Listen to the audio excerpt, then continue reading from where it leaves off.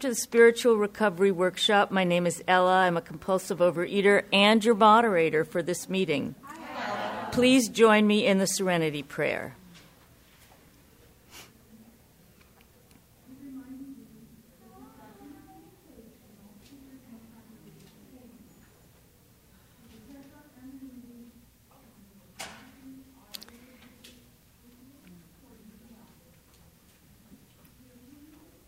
God, grant me the serenity to accept the things I cannot change, courage to change the things I can, and wisdom to know the difference. Before we get started, we ask that all cell phones or other electronic devices be turned off now.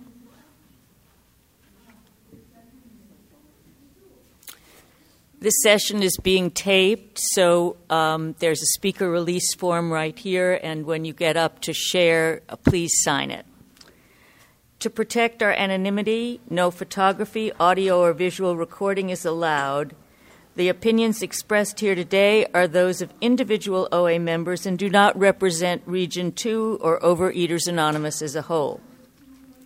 The format for this session is as follows. We will have 3 speakers who will share for 20 minutes each, followed by 3-minute open pitches until the end of the session.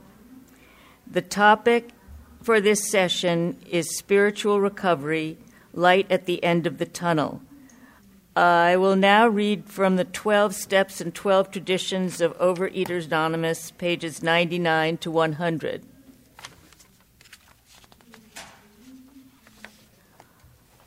We who once suffered from complete powerlessness to control our eating and our lives have now discovered the saving strength of a power greater than ourselves.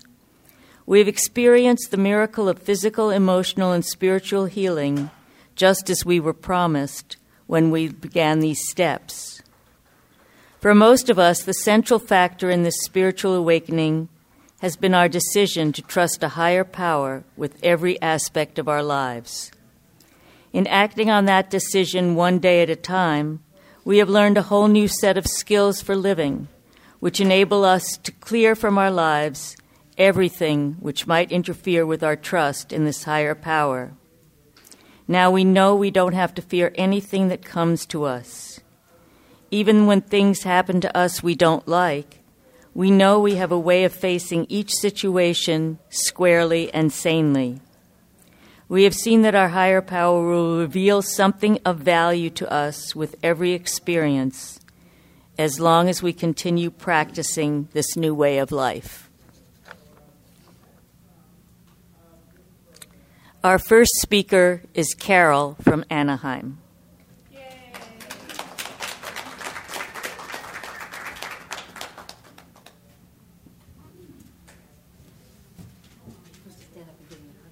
I'm supposed to stand up and give her a hug. It's not in the script. That's the unwritten law. Okay. So it's 20 minutes. So okay. After. Okay. So my name is Carol, and I'm a compulsive overeater. Hi, Carol. I came to this program in 1970. I think I heard about it or came in February, but got abstinence in March, about the 23rd of March, so I take that day because I didn't count those days in those days, and went on to abstinence then. And so I lost 66 pounds, maintained it mostly through to menopause, and now I've been maintaining a probably 35 to 50-pound weight loss, depending on what year, what time, whatever. But I haven't gone back to compulsive eating. I put the fork down when I came in the program. I was ready, like the dying, like they say in the literature. I was ready to die and follow anything. Nothing was worth it. Nothing mattered. I was done. And I was done with diets. I was done with counting calories. I was done with worrying about what it was. I was done. So done. And I was done with paying things. My story talks a little bit about how I went to Weight Watchers and it was 25 cents a meeting, and that was humiliating. I went home and said to my God and my understanding at the time, which I still is my God and the understanding, but a little bit more clear, is that I said, I'm not doing that. I'm just not doing that. So when I when I first came to program, I read a newspaper article. And in the newspaper article, there was a picture of a woman with her clothes. You've seen these now all the time, but 42 years ago, it was really an anomaly, where you had this lady that she had her big pants and then her small body, and it said free on there. And I said, Uncle, okay, I will give it a try. I will prove that this program doesn't work. I will do whatever they suggest and prove it doesn't work. I was very good at compliance. I was not very good at obedience, but I was very good at compliance. Well, it worked, fortunately. So, fortunately, because at the time I didn't really matter, right? So I'm telling you a little bit about my background so that some of you might identify, and maybe you aren't, then go listen to somebody else that you might identify with. But I came and I picked up the kit of tools. Ugh. Now, what I heard when I came in was that we had a lot of AAs at the time that were helping us learn our program, because we didn't have our own literature at the time, and we were using the big book and the 12 and 12. And we had a lot of wonderful AAs that had come to OA and that were helping us adapt that. And they said we have a physical allergy to certain foods, followed by a mental obsession that said we could eat it just a little. Now, I understood about allergies. I had brothers and sisters that were allergic. My brother's in his mid-60s, and you put certain foods on his plate, and his eyes water up, and his hands start crawling, and he is allergic to certain things that he will die with. So I understood the idea about allergies. I didn't quite understand about the obsession, but I really understood about allergies. And I knew that once you filled that bucket up, and you went over the bucket, it spilled over, and there was no coming back. So I was able to pick up on that one. I also liked the idea of the gray sheet. You guys, that's supposed to be a forbidden word, but the gray sheet was wonderful for me because I had a nutrition book. I was a nurse. I had had one whole semester of nutrition, more than most medical people still have today. And I had a wonderful teacher from India that talked about naturalist and natural eating and things like that, and it was a wonderful, wonderful class, one of my favorite college classes.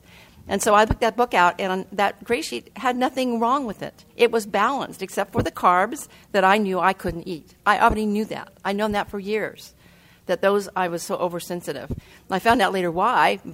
Everybody in my dad's side of the family are diabetic, starting with my grandmother and going on down into cousins, I guess, now. Oh, yeah, cousins that have died of this disease. And usually how I found out about that was that they had a leg cut off or an arm cut off, and I heard that they had diabetes. So it's a lot of history. I don't have that problem today. My blood sugars range in the 70s, 80s, and fasting. That's wonderful. I don't have to worry about that because I work this program. So anyway, well, I just want to tell you a little bit how I started. So I got a sponsor. My first sponsor that took me through my first 3 steps couldn't make this program, and she killed herself. She could not put the sugar down, and she was having so many other problems with it, and she didn't have any help. They have help for that today, hormonal problems, but she couldn't. But fortunately, there were other people in the meeting. And I have to laugh because in iMeeting, when I first came to meetings, I didn't get to speak unless I went to a podium, and I didn't get to speak unless my sponsor approved it. I was abstinent 30 days, and they invited me. I didn't get to raise my hand and say, I get to do this. They invited me, so I had to sit there and wait for 30 days to be invited. And I love that. For me, that was a perfect thing. That was what worked for me. And going back to the gray sheet, that gave me a plan that told me that I was eating enough or not eating too much. And it didn't matter at first. I had weight to lose. And when I got down and lost that weight, then I had maintenance. I had a sponsor that helped me work through maintenance. And what she did is we just fill in that food plan, and we added the things that we needed to add until I wasn't gaining. It was very simple, very simple. And it left a lot of things not for chance for me. If I get too many choices of things, I have a harder time making the best choices. So I'm saying this, and I'm telling you a little story about how I'm getting to the 12th step, because when I started working the program, they talked about attraction rather than promotion. And I was never a good promoter. My idea, I'd have parties in my house like Tupperware parties, and 3 people would come or no people would come. I just was not a good attractor of people to go do anything with. And so I thought that was a pretty good idea. But I had no idea what attraction meant. I just was doing my program. And what I got to step 12, I go, I don't think I'm going to be able to do this step 12 because I'm going to have to go out and promote people. They said, no, it's not promoting, it's attraction. And so what I found out about the 12 step is that when I work my program and you see any recovery in me, you are attracted to that. And then you want to do that. And then you pass it on to someone else because you get that energy and other people are attracted to it. That's what it's all about. And I'm sure negative things can be attracted to as well. I didn't get to step 12 in every area of my life right away. I've been doing this for many years, and I still have a few little places that need some help, and I'm working on those. I have a sponsee that says, I am so glad you keep having to work on things. It gives me hope. But basically in the 12th step, when I did the 12th step, and I had the experience of having attracted somebody to the program or had people at meetings like you're doing nodding your head, you identify, you understand, then I understood what the concept was all about. And then I had done the 12 steps. And then my sponsor said, okay, now we're going to start applying them to the rest of your life. And that was a whole different story. And I started with my responsibilities to my family. The big book and the literature we had, the AA literature we had at the time, it talked about going home and taking care of your family and being responsible and showing up and doing the things like washing the dishes and making the beds and writing out the checks and doing the ironing and making sure my kids were safe. So some of those things I did more than go to meetings because we only had a few meetings in Orange County at the time. We had a small little meeting on Saturday morning that I went to because if you only have to go to church once a week, then you only have to go to a meeting once a week because I thought this was a moral issue. I didn't know that when I came in. I was raised that gluttons were morally debauched or whatever. So I didn't think of myself as a glutton particularly, but obviously when I was eating too much, obviously when I couldn't weigh the way I wanted to weigh, there was some problem there and I didn't know. I didn't understand that. So God takes us where my higher power, your higher power, but God takes me where I need to go, and He's gentle. So these 12 steps are working in my life, and I'm having awarenesses little by little as we go along. And so I got to join other 12-step programs because of that. And that's the way, it works, I suppose. Anyway, I wanted to talk a little bit about the fact that I have no idea of the time, but going on, moving. So basically, that was the first part. I was told that I had an allergy of the body and an obsession of the mind, and I was told that there was a spiritual solution. I was told at the beginning. I never heard in the beginning that it was a spiritual problem. I heard that it was a spiritual solution, and that they gave us a kit of tools. And so that is how I approached it. And I do believe that the God of my understanding brought me to OA, brought me to the 12 steps in OA, because I needed help. I didn't know how to do what I had been taught and how to live it. I knew what I was supposed to do. I didn't know how to do it. And the God of my understanding was so loving that He provided a way for me to unhook or bridge that gap that I couldn't seem to bridge. And what I learned when I came in, and after I learned, was that I was not God's grandchild. I was God's child. And so I learned a lot of things over the period of years about these things. And so that's how I learned that this is a kit of the spiritual tools. And then, after a while, you go to hear some great religious speaker, and you hear all the 12 steps in the tool. I mean, that was always, or I'd go to church on Sunday, and I'd hear the 12 steps going on. I'm going, oh, my gosh. Or I go to some different religion that I'm not, and they would be talking about the spiritual tools, and I said, well, gee, that sounds interesting. So basically, it's this program has helped me pick up that kit and use them and utilize them. And fear of food was removed. I don't think about food. In fact, sometimes when I go to meetings, especially when there's people that are newer, I have to refer back to the food because those aren't the things that I don't want to get to the point where I'm over there opening the refrigerator before I deal with something. If I have a niggling feeling and I'm angry or I'm resentful, it's time to take care of it now, not to take care of it when I'm opening the door and everything looks good and is all old, rotten, out-of-date food. So that is a gift and I made a decision. I made a choice to try to work on that. it took me years to understand I wasn't trusting my higher power. Years.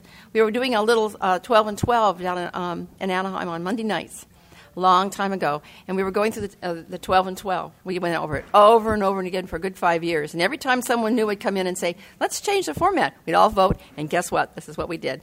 And we went over and over and over. And that's when I learned a lot of things. I learned that I wasn't trusting my higher power. I didn't know that.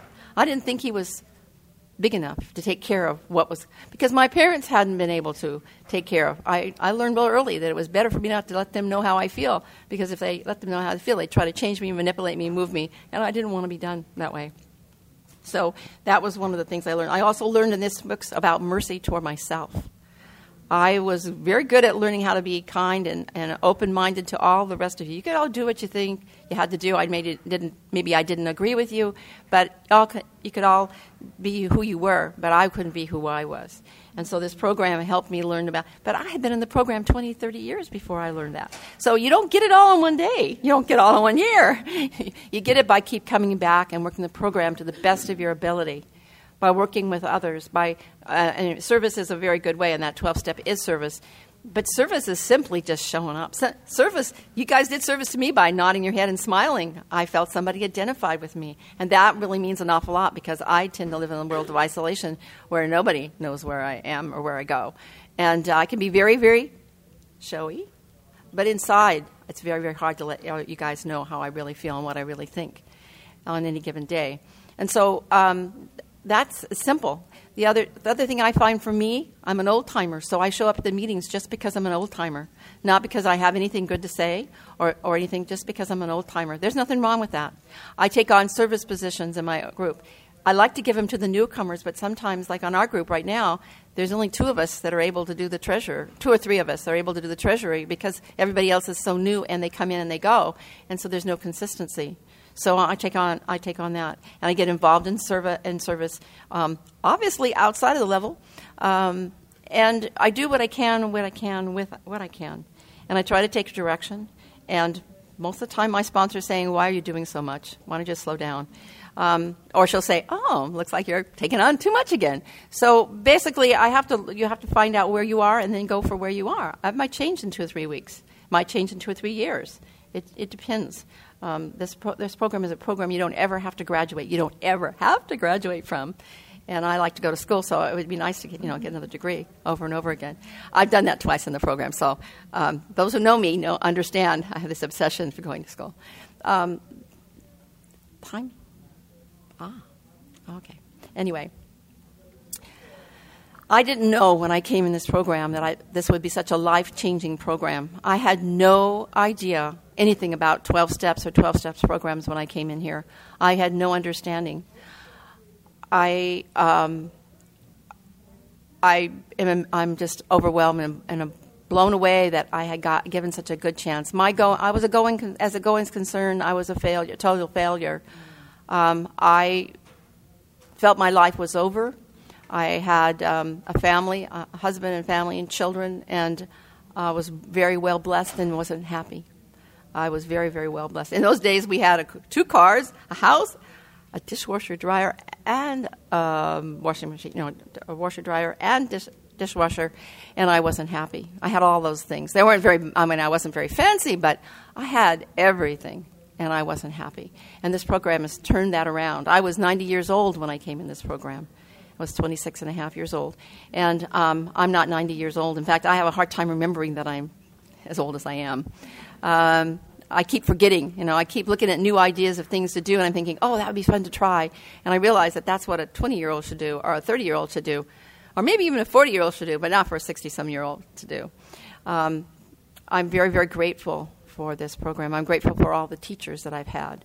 I'm grateful that with this much of willingness, this much, I put the key in the lock, and that was enough to open me up so that I could hear what my higher power had in store with me, and all those things. And as far as my faith, I changed from a little girl who did what Mommy and Daddy said to a woman who makes my decisions. My higher power hasn't really changed.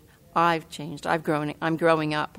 I still have more to do. I'm the big book, the literature. I know I go back to the big book a lot because that's where I teethed on it.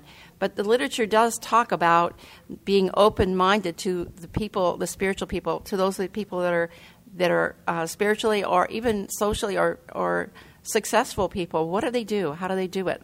And listen and learn from that. Be open to some of those things, because I wasn't open to those things when I came in. I was terrified to death. I was afraid to take a deep breath because I knew how powerful God was, and he might just take my breath away. And I was terrified. And this program has opened me up. And I very, very rarely ever. Sometimes I get irritated and forget to ask his help. But he even helps me get to places on time. It's wonderful.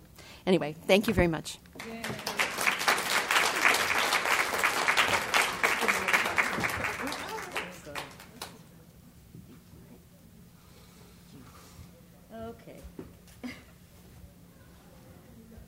Our next speaker is Julie from San Jose.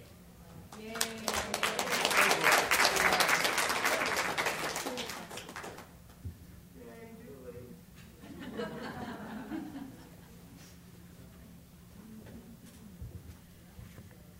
I'm Julie. I'm a compulsive overeater. Hi. It's so nice to be here, and I'm very, very pleased that I was asked to share. It's an honor. I have to repeat a little bit of the disclaimer. When I share, it's completely my story. It's my experience. I have no intention of trying to say that this is what anybody else should do. There are no shoulds in this program, and we define our own path to spirituality. And there are lots and lots of suggestions, and we get to select which work for us. So in my story, I really want to emphasize that this is what works for me, and this is how I've worked on my spiritual recovery. I came into program on April 3rd, 1993. I knew I had a problem with food, and I'd known it for a long time. But I had gotten to the point where I was eating food that would hurt me. It hurt me physically, severely. And I knew I had done it to myself by overeating for so many years. But I was eating food that I knew was going to hurt me, and I couldn't not eat it. And that's where I hit bottom. I was raised with religion. My family was a very devout Roman Catholic family, and we went to church a lot. We observed all the traditions and the sacraments and all that kind of stuff. I don't consider myself, quote, having to recover. I'm not a recovering Catholic. I no longer consider myself Roman Catholic. But I feel that background gave me something to stand on when I started talking about spirituality. It's there. So from my very first meeting, I'm sitting there. I'm sitting in the back. I didn't talk to anybody when I came in. And a voice in the back of my head said, if you're going to be a member of this fellowship, I'm talking about myself, you have no business eating chocolate. Chocolate is my drug of choice, and it is a primary gateway drug for me to all kinds of other kinds of compulsive overeating behaviors. So I am very, very grateful to be able to claim 19 years of perfect abstinence from chocolate. My food plan has changed. Sometimes it's been more successful than others. I'm not where I would like to be physically right now, and because of medication and aging, it's a struggle. And again, so this is where I need to turn to my higher power. And I turn to the words of this Serenity Prayer. I have to accept the things I cannot change.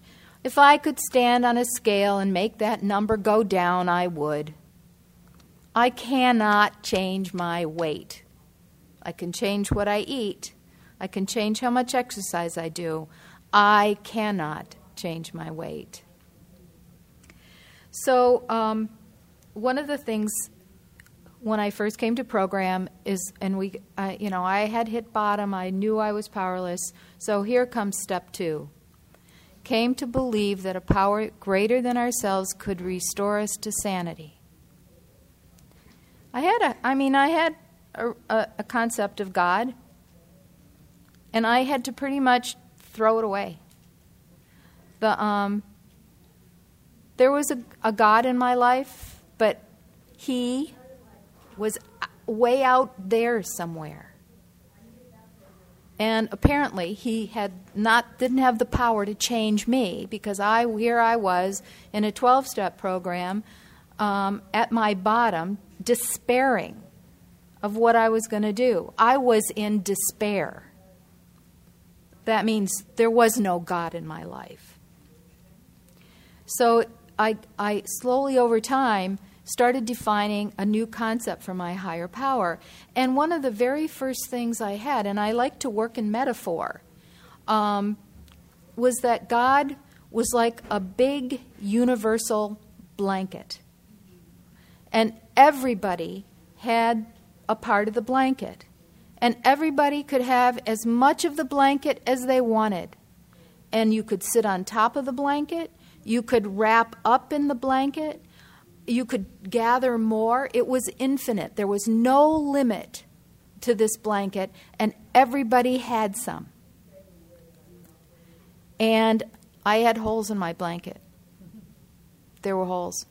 And I realized that my job, especially through the 12-step program, was to start repairing those holes. And so I've done a lot of work on that. I had some pretty big tears in my blanket. And it was thin, kind of stingy, and I had to start gathering more of it. And so a lot of those holes are really well woven together. You can hardly see them anymore. And then there's a hole that I have a really fancy patch. I've embroidered that patch. I've added beadwork to it. It's there. That patch now, that patch is with me. It's part of me. And it's a part that I work with all the time. And I'm aware of it now, and I remember.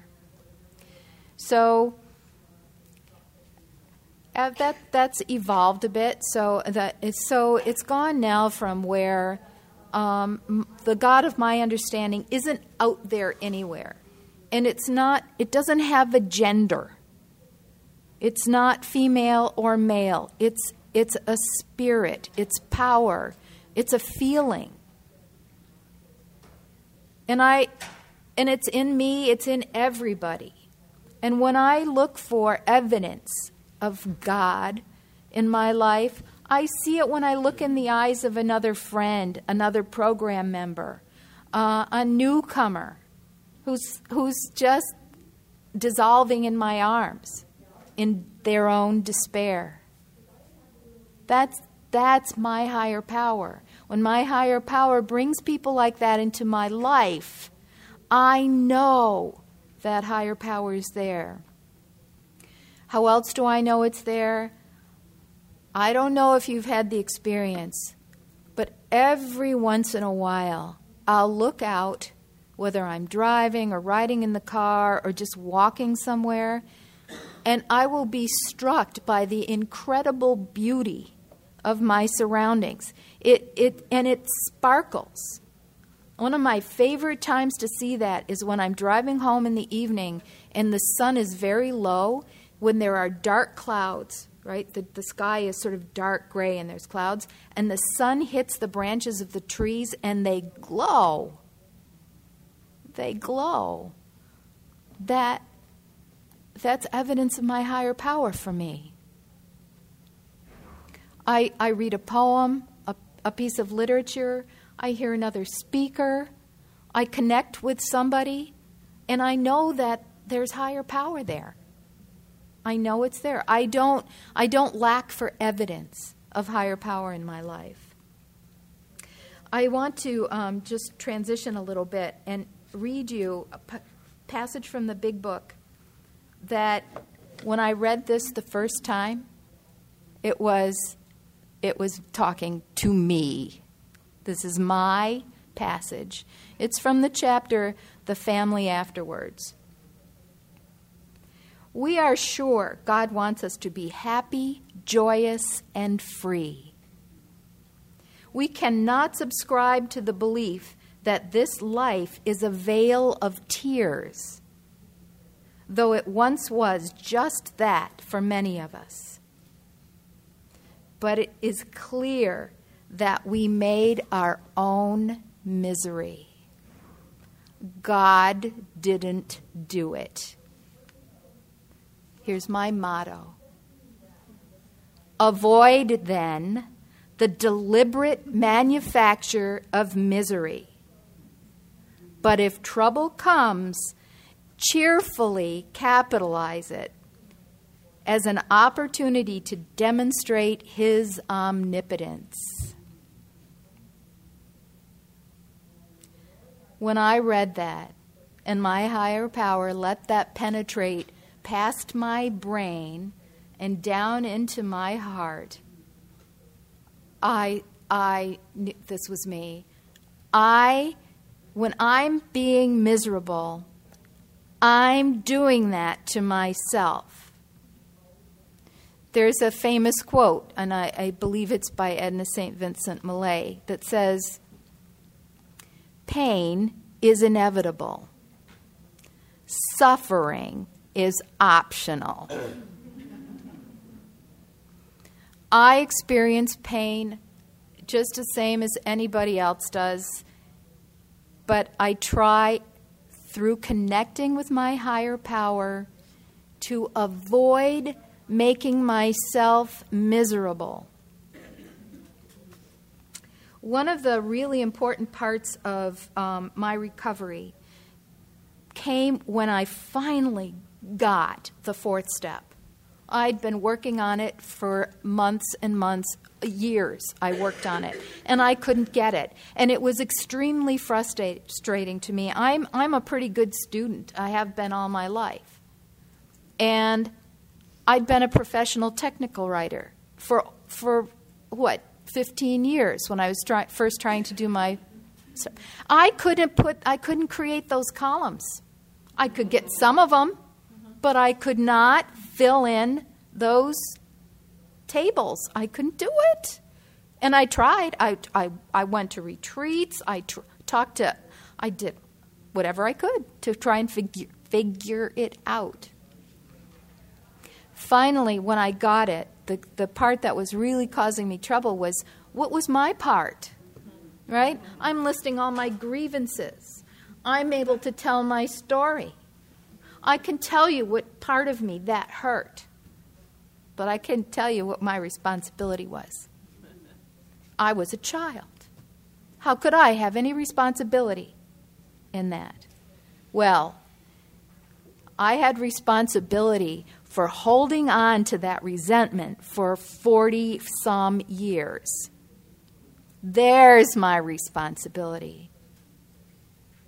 And I was working through the steps. I was getting divorced from my first husband, and I'd worked through it. I'd made my amends. I told him I was sorry for my part, whatever that was, and yeah. And I couldn't get past it. I tried as hard.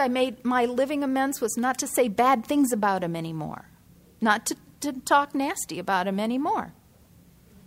And I would have to clench my teeth and choke it back. It was still there. That resentment was still there. And so in taking responsibility for my part, I started working on forgiveness as an important, a critical aspect of my spiritual recovery, was finding forgiveness.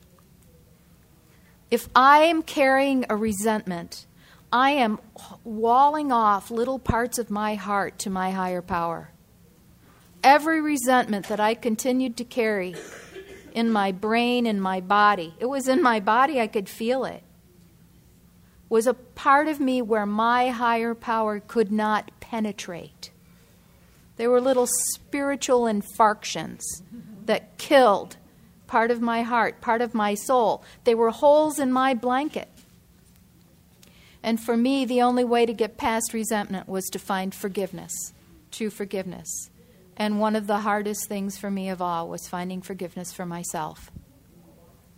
And I still struggle with that, and I still turn to my higher power with help with that. I found I'm a very fear-based person. It's part of me. Everything scared me. And when working, here I was, fully growed and very capable. And, I was still experiencing a lot of fear. One of my biggest fears was fear of rejection, especially in regards to the opposite sex. Now, I got married the first time, so I wouldn't have to deal with that. How's that? And my higher power took me dancing and brought me face to face, nose to nose with that fear. I was one of those kids, I babysat. I didn't go to dances because I knew nobody was going to ask me. And I couldn't stand it. So my higher power took me dancing and helped me deal with that fear of rejection. And still, I've got that. I'm still working with that. I just have fear. I'm not scared of anything, right? I mean, there's things to be scared of out there, physical stuff that's real and everything. But I'm not really scared of anything in particular, but I still have fear.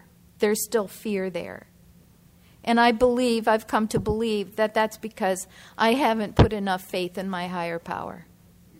If I'm experiencing fear, like I've got to go talk to my husband about something, or I'm dealing with something at work that's bothering me, I've got to talk to somebody. Most of the time it comes up when I need to talk to somebody about something difficult. And then it's right in my throat.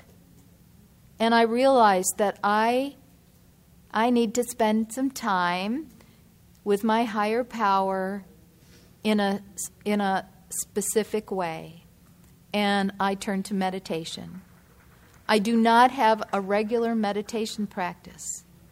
But I have a practice of doing, I have prayer with me.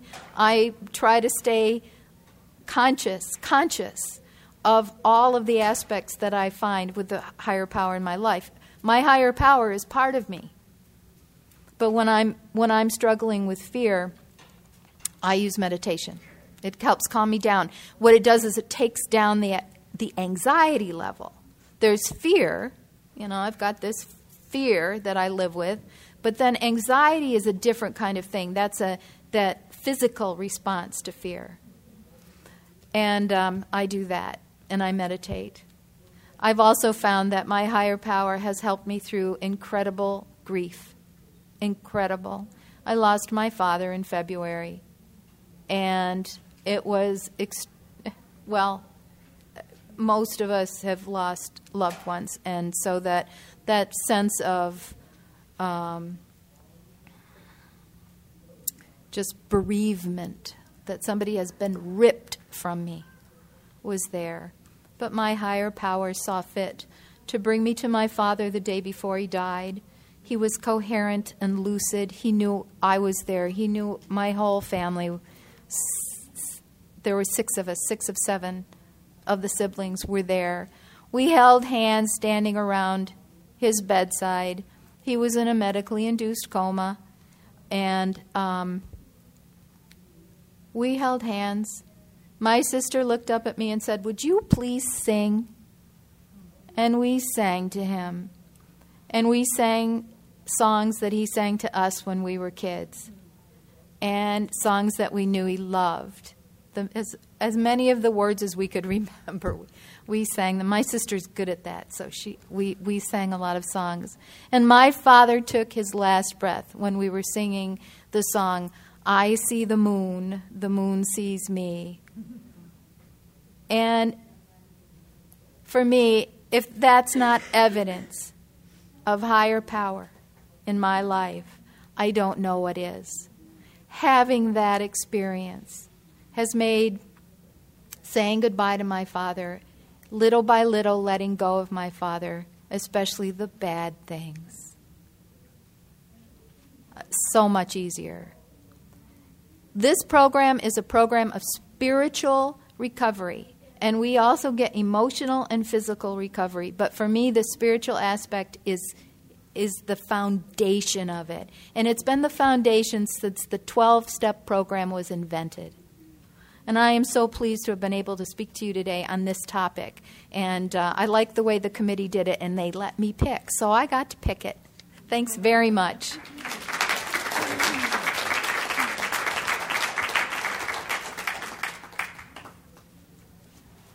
Oh, God. Thank you, Julie. Our next speaker is Carrie from Sacramento.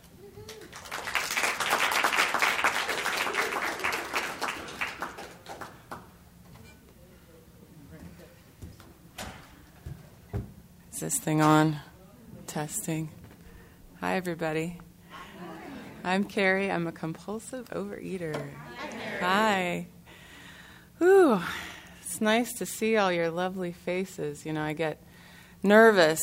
I still get nervous speaking publicly. I used to be terrified. And now I really, it is an opportunity to get to see everybody. You know, you guys can't see yourselves, and I get to see all of you, and you're all beautiful. You know, we're all here doing our best here on a Saturday morning, bless our heart, to learn about spirituality. And we're not at IHOP, so that's pretty cool. That's pretty cool. I'd like to thank my fellow speakers, too. Thank you, guys. I love your shares. I, too, am in love with this topic. The Big Book says, you know, keep in mind that our program is spiritual, as evidenced by the 12 steps. And so I won't say I've had spiritual recovery so much. And before I get into that, so let me talk about my numbers.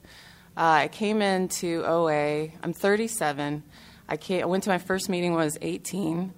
I was catastrophically shy when I came in, and at 18 I weighed, I don't know, maybe 180 or so, 170, but completely miserable. And I was a strong student. I was a big studier. Didn't talk to people. I talked to books and teachers. Didn't talk to the other kids. And so I had this problem with food. And I tried diets that didn't work. And I went to the library and looked up, like a good student, and looked up eating disorders. And this book popped up about a woman who'd gotten recovery and this thing called Overeaters Anonymous. I thought, wow, that's cool. There was an 800 number. So I went to my first meeting when I was 18. And it was like a month before I left my parents' house and came up here for college. And so I wasn't really able to get into the program. I was totally focused on being a successful student and, you know, at this university that I'd spent my whole life getting into, and bottomed out in food, ate my way all over campus. I gained probably 5 pounds a week. Got over 200 pounds, and I was just a shell, just an empty shell. So today I've been in OA 16 years. I got abstinent. Really committed to the program when I was 21, April 15th of 1996, and I've not binged on sugar since. I've not had ice cream in 16 years. I've not had Ben & Jerry's in 16 years. Thank you. Thank you. And those were my main. I apologize if this bothers you. It's just my truth. But when I would binge, I lived in Davis. I would drive out to Dixon, another town, specifically another town, so I wouldn't see anybody that I knew, and they wouldn't know, and I wouldn't feel the hopeless and incomprehensible demoralization. Nevertheless, of course, I did. And I would get Ben & Jerry's, and I would get Pop-Tarts, and I'd get a log of that raw cookie dough. I would eat all the Pop-Tarts, eat all the Ben & Jerry's, and then I would try as much as I could of the cookie dough, and then I would pass out, and then I remember throwing half the cookie dough in the garbage, and then the next morning, the hopeless and incomprehensible. Nothing's hard. You know, they say we wanted an easier, softer way. For me, this program has been the easier, softer way. Nothing's as hard as getting up the morning after a binge. Ugh. It's just, you know, we're really warriors here. We really are warriors. Don't think you're not. You are. And so I'd get up, and I had no God. I had no higher power. I had no resources that I knew of, that I had a relationship with. So all I knew was I feel awful. I need something to feel better. So I went and dug up the cookie dough in the garbage. So I think some of you guys can relate to that. I love OA. I love my people. So I started going to OA. Thankfully I dropped out of school, and I got to the business of saving my life, as my therapist said a couple years ago. Cool dude. He was in AA for years. I've been really lucky to have so many spiritual teachers over the year, including sponsors, including people in this program. So I got to the business of saving my life, and one day at a time, I started learning about the steps, started getting honest about food, getting honest about my fears, and looking at my resentments. Do you guys have any of those? No. And I still, after all these years, there's a lovely man in this program who often says when he's sharing, what do I not want to talk about? And I love that. He came up to Sacramento a couple years ago, and he started saying that. I noticed a lot of us in Sacramento started saying that. And it's like, what do I not want to talk about? What I don't want to talk about to you guys is that I've been in blah, blah years, and I've lost blah, blah weight, and I still have these resentments that I, take care of and fan and do my self-righteousness. So I'm in the right place. I'm in the right place. You know, this is where recovery happens. Can't do it on my own. Don't know how to do that. Don't know how normal people, are any of us normal? Probably not. Healthy people live life without the 12 steps. I just don't get it. And that's why I'm really grateful to have the disease of compulsive overeating, because there's no way I would have sought God without the incredible pain I was going through. I wouldn't have been like, God, everything's going great. You know, I'm successful. I got successful relationships. I think I'll take up church, or, it's just not my way. Pain is a great motivator, thank goodness, because I was just coming here because I couldn't stop eating, and I was 200 pounds, and, I was miserable, absolutely miserable. And then I got a God out of that. It was, had no idea. As one member says, I just came here to make my butt smaller. And I got all this cool stuff out of it. How am I doing on time, Chantel? Here, almost. Okay, thank you. Okay, cool. So I just wanted to qualify for a little bit. I'm qualified. I definitely belong here. So I want to talk about spirituality. So I think two subtitles. I want to talk about my concept of my higher power, and then how I seek a relationship with that higher power. And I want to echo Julie, who said that, we're just speaking as our own experience with this program, my own experience with my higher power. OA doesn't have, as you know, doesn't have any opinion on religion or spirituality, so take what you like and leave the rest. Or as another member who I adore in this program says, if I say something you like, come and tell me. If I say something you don't like, go tell your sponsor. Oh, such good advice. It's so good. Because when I'm pissed off at somebody, there's something that I need to change.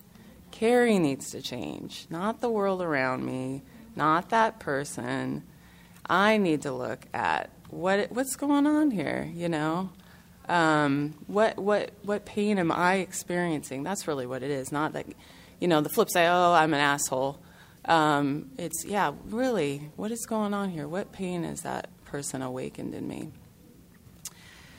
Because when I'm truly spiritually fit, when I see somebody getting pissed off, I can just smile and just have compassion for them, and just know that, oh, I've been there. I know they're in pain right now. Thank you, Chantel. Chantel goes to one of my home meetings. I just love this program. So my concept of God, it was suggested to me, and I suggest to sponsees to write out a description of your higher power, what you currently believe about this higher power, what you really want this. I would say more of a want-ad, actually, what you want your higher power to be for you. For me, it's just the ultimate source of love and strength and wisdom. Totally non-judgmental. I can't even say non-judgmental. It's like judgment isn't even a concept that I feel God is even, it's just totally foreign to God for me. That judgment is something little humans do, that God, there's no place for judgment with God. God thinks bigger than that. That's just not God's role. So for me, that boils down just love, wisdom, strength, the ultimate source of that. Another thing that works, when I first came in, well, I'll say I'm grateful I wasn't raised with really any religious experience so much. We went to church every so often, but it was kind of a non-issue. And I'm grateful for that in a sense that there wasn't any pain or religious abuse that needed some undoing. That term religious abuse I've heard of just within the last 10 years about, I see people who are raised like, if you do this, you're going to go to hell. If you want to sleep with that person, then you're going to go to hell. All that kind of stuff today I see as a form of abuse. And so I have compassion for those folks. If any of you have gone through that or survived that, because that's definitely not my concept of God whatsoever. For me, and this is just for me, there is no hell or place, thing that I can do that's going to send me there. All of us, I feel, experience heaven and hell right here. We've kind of been there. That's how we got to these rooms. We've all experienced that. And I've experienced heaven in these rooms. Man, like Julie was saying about, seeing the trees and the sunlight, and I'm just, because of these 12 steps, I get to experience heaven a piece at a time. And then there's days I'm back there in hell. I've had rough times in this program, really rough times. And today I've learned that's this beautiful place on earth. It all exists together. Within this building right now, there are people struggling, really struggling, and then there's people experiencing great beauty, and we get to go in and out of that. But thankfully, because of these 12 steps and living this spiritual program, that hopeless and incomprehensible demoralization I have not experienced in the last 16 years, and that is a direct result from these spiritual concepts that you guys have taught me. So for me, my concept of God, there wasn't any negativity to undo, so that was good. So it just kind of came in neutral, and but non-existent, unfortunately, or whatever. It was what it was. And so I had some work to do. And so I started with God was a goddess, really. I had to apply gender, and I feel like I still have to apply gender to my God today. When I first started, it was goddess, of course, female. Ironically, growing up, the sanest people in my life were men, but last time I checked, I'm not a dude, and so I needed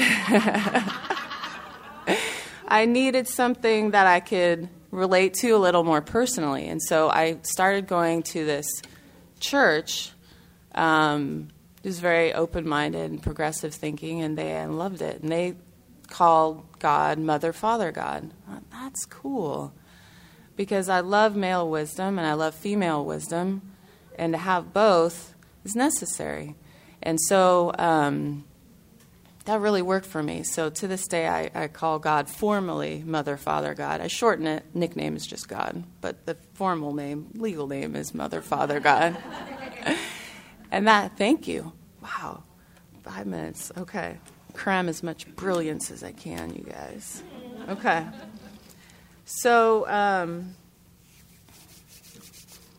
so last night I was in the musical, and I thought, which was a big growing experience to me, and I thought, I was nervous, really nervous, and had such great support by everybody, and especially the choreographer and director. And I just felt, you're not going to go up there alone. Mother, Father's God. Maybe yesterday before the musical, I just visualized Mother, Father, God, like lifting my arms and opening my mouth, and I just love that I don't have to do anything alone anymore. God, Mother, Father, God is always with me, always, always, always, always, and talks to me very sweetly. That's another thing that's helped with my spirituality, is that I will sometimes close my eyes and imagine what my higher power would say to me, and it's always like, you know what, sweetie, it's going to be okay. I'm going to help you through this, God, I don't want to do any writing on the 4th step, and the truth is I'm really scared. That's okay, sweetie, we'll just do 5 minutes. Okay, I can do 5 minutes. That sounds good. Okay, let's get started. Okay, I have that kind of relationship, and it works for me. Just love, love, love. But a loving kick in the butt, too, if I need that as well.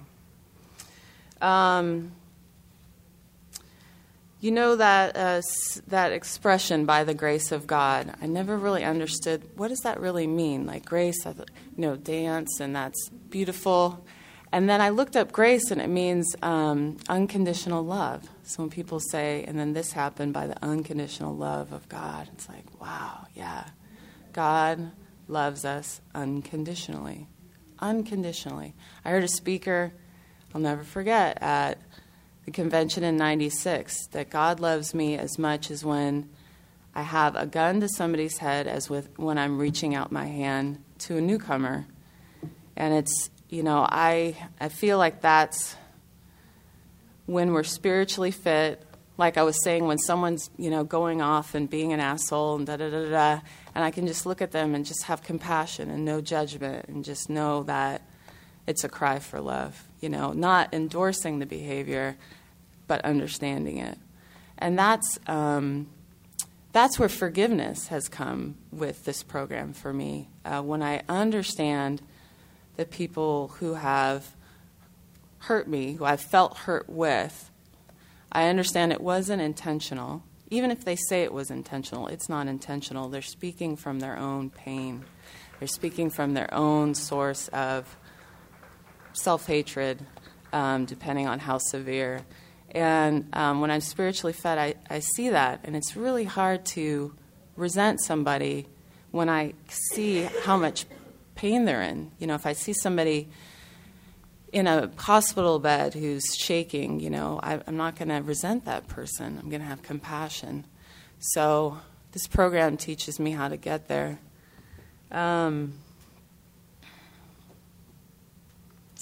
So seeking God, meditation has been huge for me, and it's been a struggle.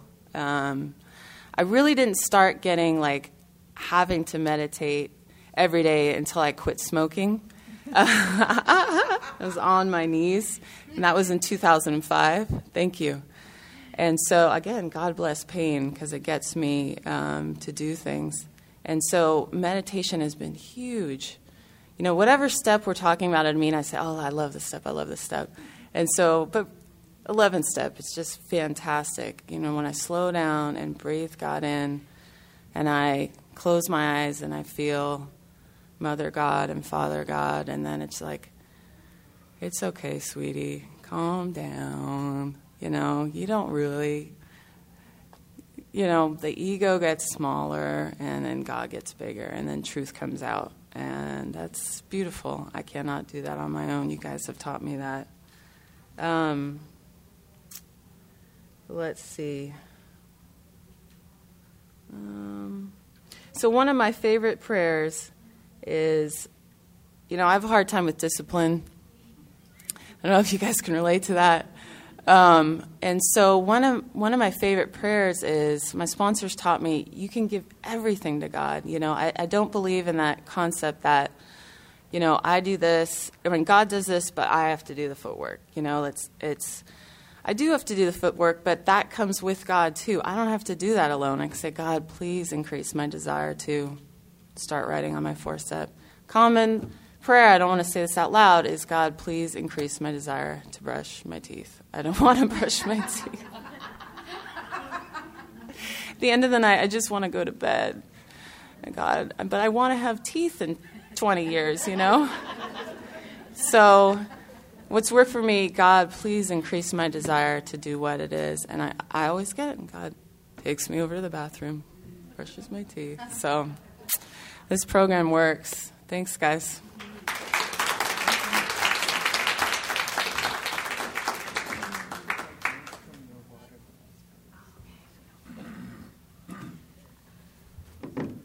This meeting is now open for 3-minute positive pitches.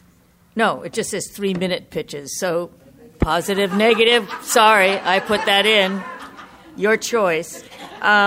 Please sign the release form prior to speaking. We ask that you limit your share to 3 minutes and confine your share to your experience, strength, and hope on the topic discussed today. This session will end at 9:45. So come on up if you want to speak.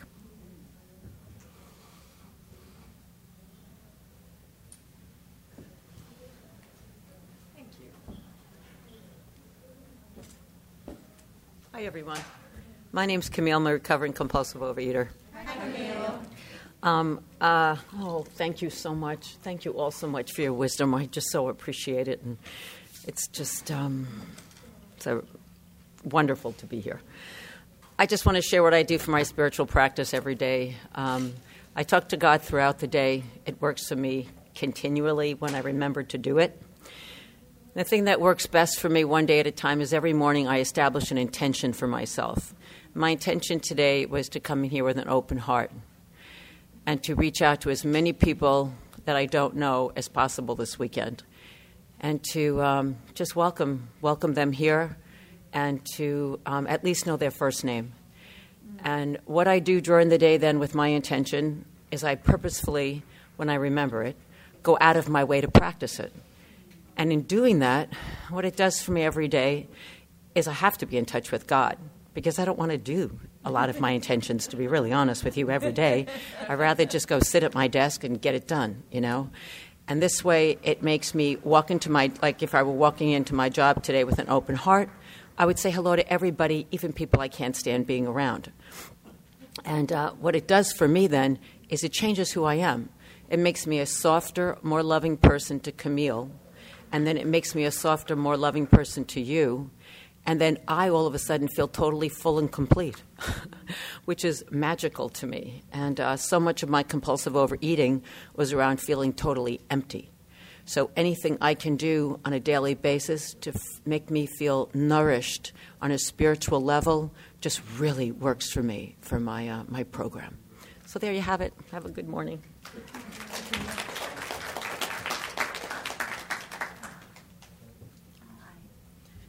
Hi, I'm Suzanne. I'm a recovering compulsive overeater. Hi, Suzanne.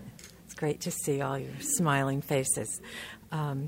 I've been in the program 13 years, and I've discovered there's life after food, and my higher power has brought me a lot of wonderful things, and a couple of years ago it brought me the opportunity to sing. I grew up believing that I couldn't sing. I didn't sing except to me in the shower because I have a good head for lyrics, and somebody saw the desire who was in a position to say, come sing with us. And this is a great joy to me. And I feel like what's happened in OA is I picked up a string and I follow it, and I don't know where it will go. I wasn't looking to sing. I wasn't looking to sing in front of people. I wasn't looking for a church, but the singing found me a church that has what I want in terms of my beliefs about helping the world and blah, blah, blah, a side issue. But what I've found in that is that if I am open, my higher power leads me in ways that I don't expect, that make my life richer, that make me a better person, that allow me to help people. And I guess that's what faith is believing that string is going to pull me, or not pull me, I have to follow it. That string is going to lead me to unbelievable places where the promises come true. So I encourage you to follow wherever your string, your higher power has out there, and leads you. Thanks.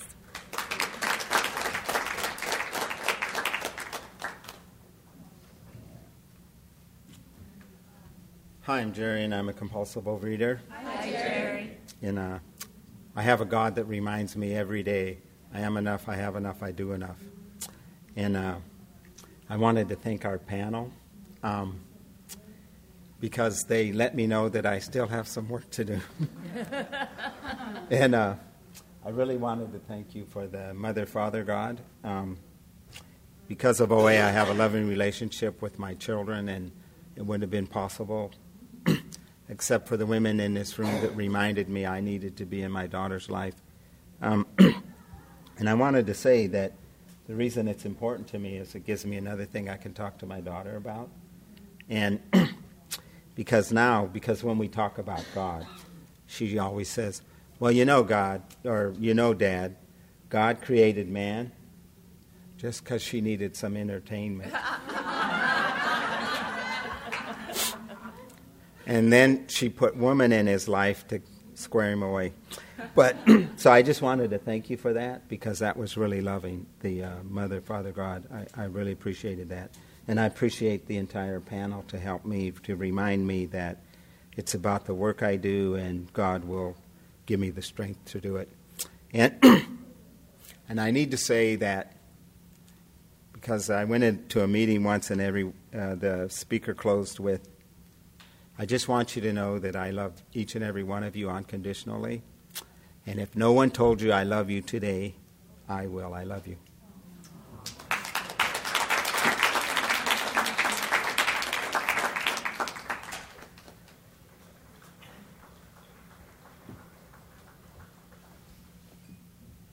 So we have time for one more person. Does someone else want to share?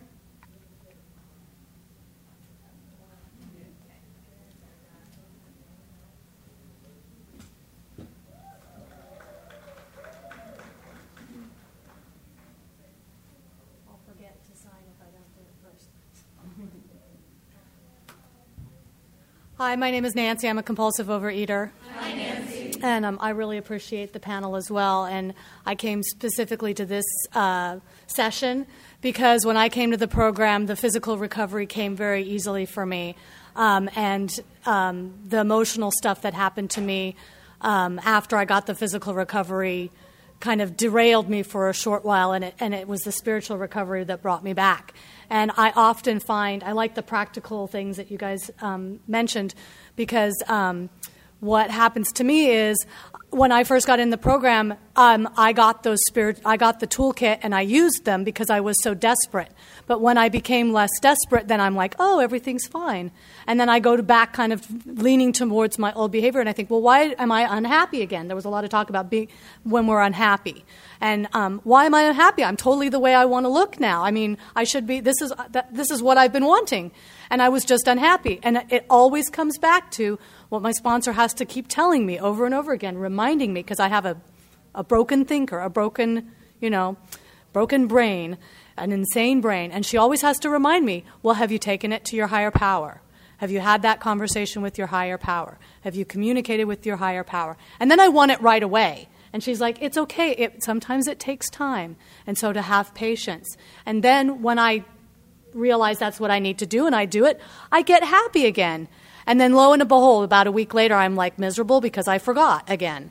So it's really important to come to these places and to come to meetings and to talk to other people in recovery, because I need that reminder. And my higher power speaks directly to me through the people in these rooms. If I wasn't engaged and coming to listen to people share, then I'd be in isolation. I'm a big isolation person, and I would never get the voice of my higher power speaks to me through you all. And so, I just have to keep getting reminded. I have a good forgetter. That's what it's a broken rememberer. And so I just have to when I want to be happy, the way I be happy is I make connection with my higher power, and I align my will with God's will. And then things go a lot smoother for me. So thank you for the practical suggestions and things that you had to say. I really appreciate it.